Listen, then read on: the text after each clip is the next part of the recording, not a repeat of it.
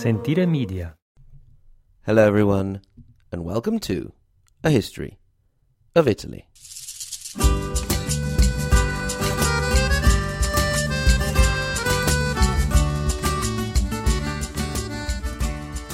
Episode 58. Byzantium is back, and so is Barbarossa.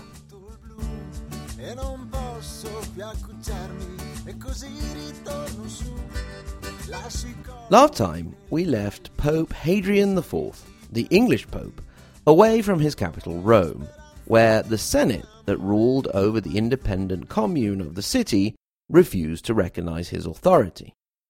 What's more, the recent fighting between the Romans and Holy Roman Emperor Frederick Barbarossa, who had escorted the Pope back into the city, had left all sides rather unhappy with each other. Frederick, with his demoralized and fever-ridden troops, was heading back to Germany, leaving Hadrian high and dry. It was at this point that Hadrian looked south, where things were getting potentially interesting. What made things interesting was the fact that the new Norman king of Sicily and southern Italy, William I, son of Roger II, was in pretty big trouble. He was facing the rebellion of his vassal lords in Puglia, and, as if that wasn't enough, he was staring down a full-blown Byzantine invasion. You see, the Eastern Roman Emperor at the time, Manuel Komnenus, was overseeing a new era of Byzantine glory, and once he had seen that in Corfu he could beat the Normans, he dreamed of bringing Italy, or at least part of it, back into the empire. In 1155, he sent two generals, Michael Palaiologos and John Doukas Kamateros, to invade Apulia with troops, 10 ships, and heaps of gold. Thanks to a mix of that gold and force when necessary, as well as the whole of southern Italy rising in rebellion against the Normans, the Byzantine expedition made very rapid progress, as stronghold after stronghold fell. Bari, the ancient capital of the Byzantine Catapanate, opened its gates to Emperor Manuel's army, and the rejoicing citizens tore down the Norman citadel. The cities of Trani, Andria, Taranto, and Brindisi soon followed. William I tried to save his crumbling kingdom with an army that included around 2,000 knights, but he was sorely defeated. It was at this point, when things looked like they couldn't go any better for the invading Byzantines and the rebel vassals, that Pope Hadrian IV decided to throw in his lot with the Eastern Roman army. After all, the Normans had always been pesky neighbours, and perhaps the more civilized Byzantines would have made better ones, especially when their seat of power was so far away, which would mean that the Pope was perhaps a bit more free to act as he wished. Plus, this could even represent an opportunity to reunite the Eastern and Western churches, which had now been in a state of schism for over a century.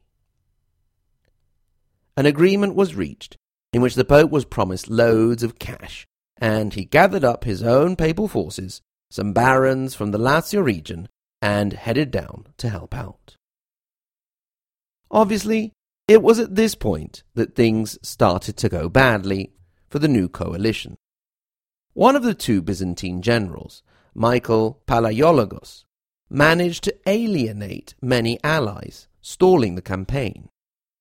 He was then recalled to Constantinople, which was actually a real blow for the war effort.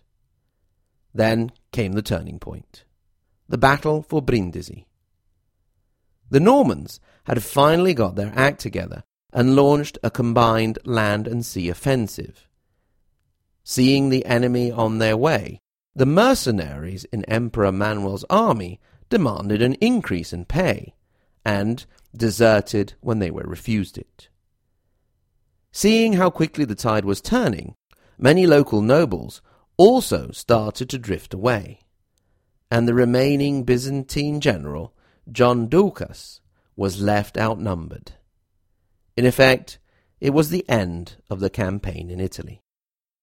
William managed to quickly take back all of the lost cities, and Manuel's attempt to raise another army starting from Ancona was to no avail. Now, for William and his rebellious vassals, it was reckoning time. There was no mercy to be had. The death sentences were issued by the hundreds, the most common method of execution being that of throwing the condemned into the sea with rocks tied to their legs. Many were not killed but blinded. Among these was the Prince of Capua, who was taken captive to Palermo and blinded there. The destruction and killing that followed the rebellion earned William the nickname of Il Malo, the Bad. Although he had secured his dominion for the time being, he had definitively eliminated any possibility of lasting peace between the Italian mainland and the Hauteville dynasty. One good move that William did make was in dealing with the Pope, and in this case he was a lot more lenient. The two sides met in Benevento, and among the papal delegation was the papal chancellor Rolando Bandinelli, the future Pope Alexander III, who will soon have a very important role to play on a different front. William I Hauteville finally received the recognition that his reign desperately needed. As well as Sicily, Puglia, Calabria, his authority was also recognized over Salerno, Amalfi, parts of Abruzzo, and the Marche, and, most importantly of all, Naples. The important element in the duration of the peace that was made was that the agreement wasn't being reached with a pope imprisoned and under pressure, but in a free negotiation. The pope in turn received the loyalty of William as a vassal and a hefty tribute, which is always welcome. This agreement also gave the pope something he had been lacking since the start of the Norman conquest, i.e., spiritual authority over southern Italy, whose religious representatives until that moment had been chosen by the Sicilian crown. The agreement was signed on the 18th of June, 1156. Another positive consequence for the Pope was that he was finally able to get into Rome and reach a lasting agreement with the Senate. The Senate recognized him and vice versa, so they were able to go back to an unsteady peace. What convinced them was the presence of the Normans. It was one thing to deal with those pale and sickly-looking Germans who had to travel all the way down the peninsula to get there. It was a whole other kettle of fish to deal with the tough Normans who by now had become locals and were sitting on their doorstep, grinding their teeth and sharpening their swords. So, with the Pope's new alliance, the Senate became a lot more docile. For the moment, the Pope and the Norman king were sorted. They were buddies again. An uneasy peace had fallen over central and southern Italy. By the year 1158, the last of the Byzantine presence had left Italy for good. However, if 1158 saw one emperor leave the Italian scene, the same year saw another emperor come back on the scene, because Frederick Barbarossa was ready to descend down into Italy once again. The first time around, Barbarossa had thought that he had taught the rebellious communes a lesson, and in particular Milan. Evidently, that had not been enough. Milan had continued to oppress Lodi, the smaller market town to the south-east. They had even gone so far as to issue an edict banning the Lodigiani, the inhabitants of Lodi, from selling goods without the consent of Milan, or they would be banished and their goods confiscated. This was obviously a heavy burden on a town that made its fortune as an important market centre. When Milan then demanded the official submission of Lodi, the smaller town refused.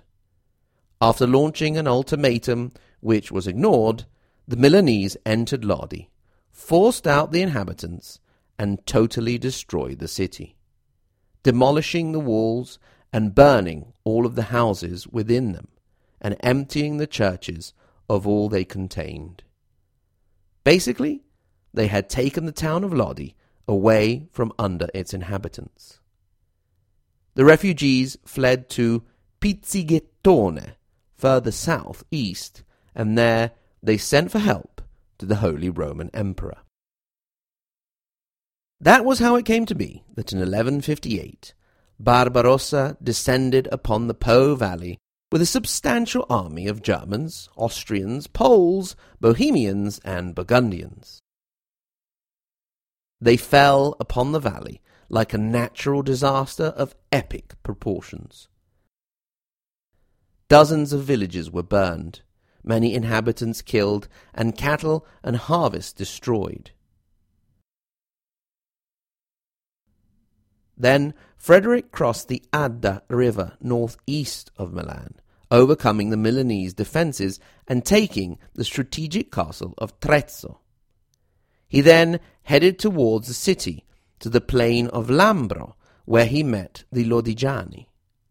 He assigned them new lands to rebuild their city and personally marked out the area where the imperial palace was to be built.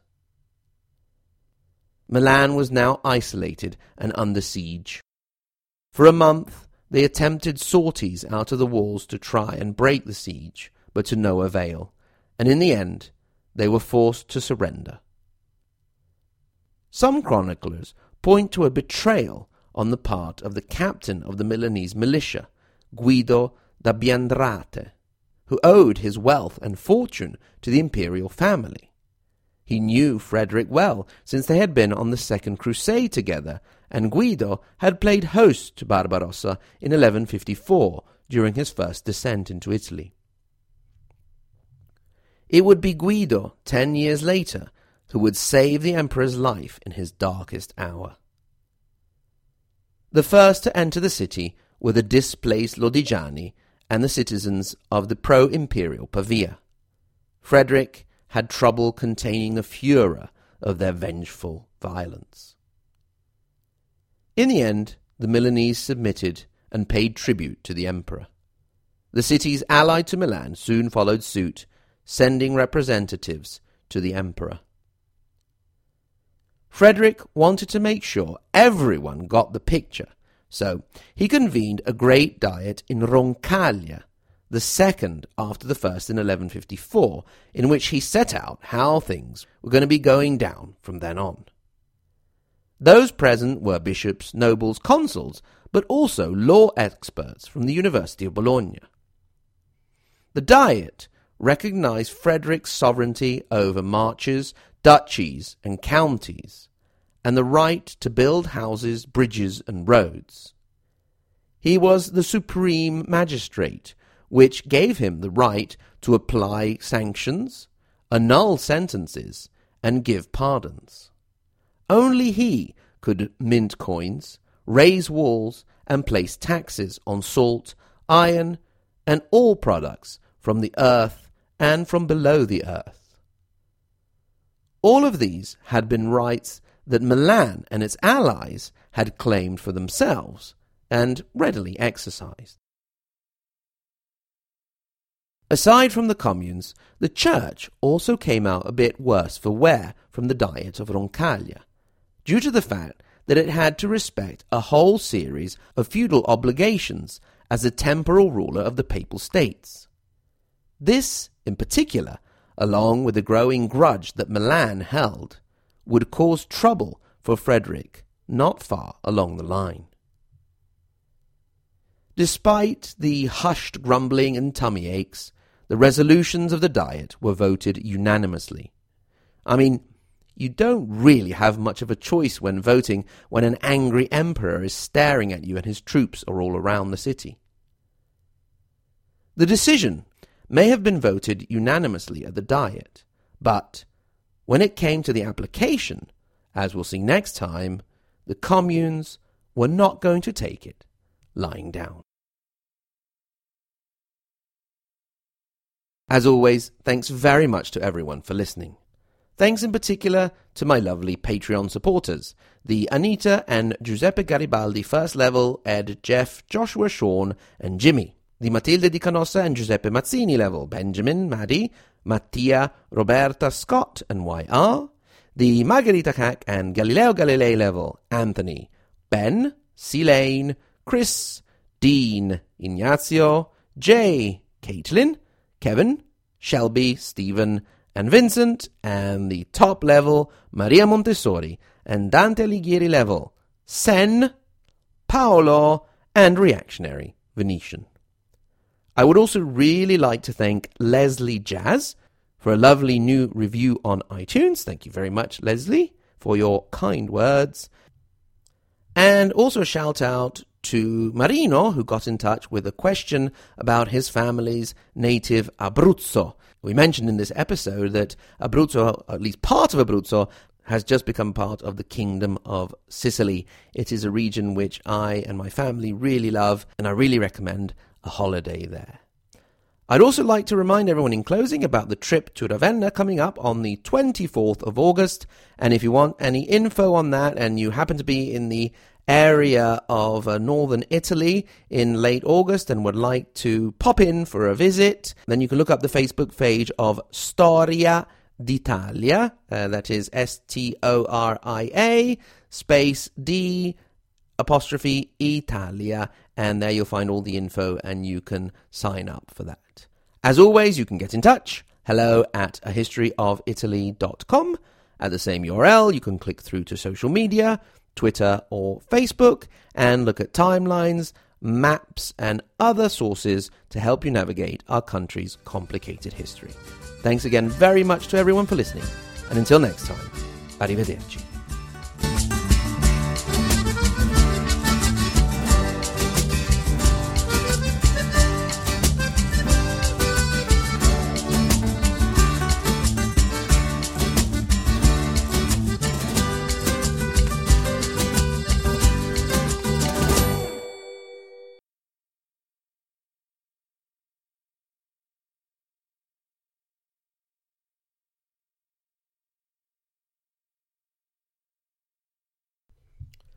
Okay, everybody now, settle down. So, here are the final decisions of the Diet. So, we've all decided that I am great, I'm the ruler of the universe, and I can do what I want, okay? Everybody with that? Well, sir. Yeah, yes, you, legal Bologna expert dude, what? Well, does it have to be the universe? Maybe, sir, I would, go with the world, you know, there's that whole thing about God and everything. Ah, yes, you're right. I don't want to exaggerate, yes. Okay, so, I am the whole of the world, I'm really great, and I can do what I want. Okay? Everybody with that? Excuse me, sir, well, I mean... Yes, what? Yes, you over there, the commune guy. Well, I mean... Oh dear, he seems to have accidentally stabbed himself while asking a question. How clumsy of him. Okay, so, everybody else agree? Ah, that's great. Yes, everybody raise your hand. Yes, you too, Bishop Guy. Yeah, okay. Great. Okay, great. Okay, see you around then. Thank you very much. Bye.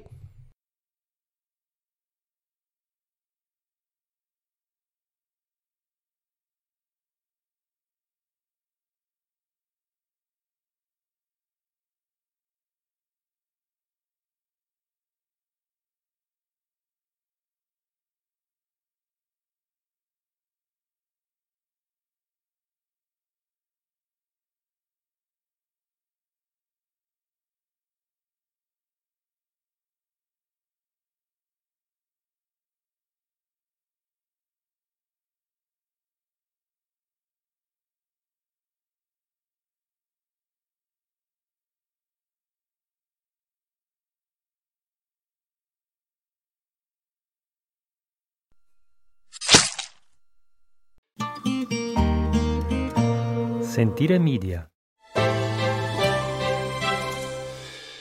Hey, podcast producers and show hosts. Do you want to join a podcast network that celebrates all things Italian? At Sentire Media, we understand the allure of Italy and its unique culture. Our devoted team of hosts and producers are all driven by their shared passion for Italy. And we work tirelessly to create the best lifestyle podcasts and content that will whisk you away to the very heart of Italy. With us, you can savor the mouth-watering flavors, get lost in the stories from the past, break down the cultural barriers, and truly immerse yourself in the vibrant traditions of this intoxicating country. If you have a great podcast idea or are already in production and would like to join Sentire Media, head over to sentiremedia.com. That's SENTIRE media.com and find out how to submit your show.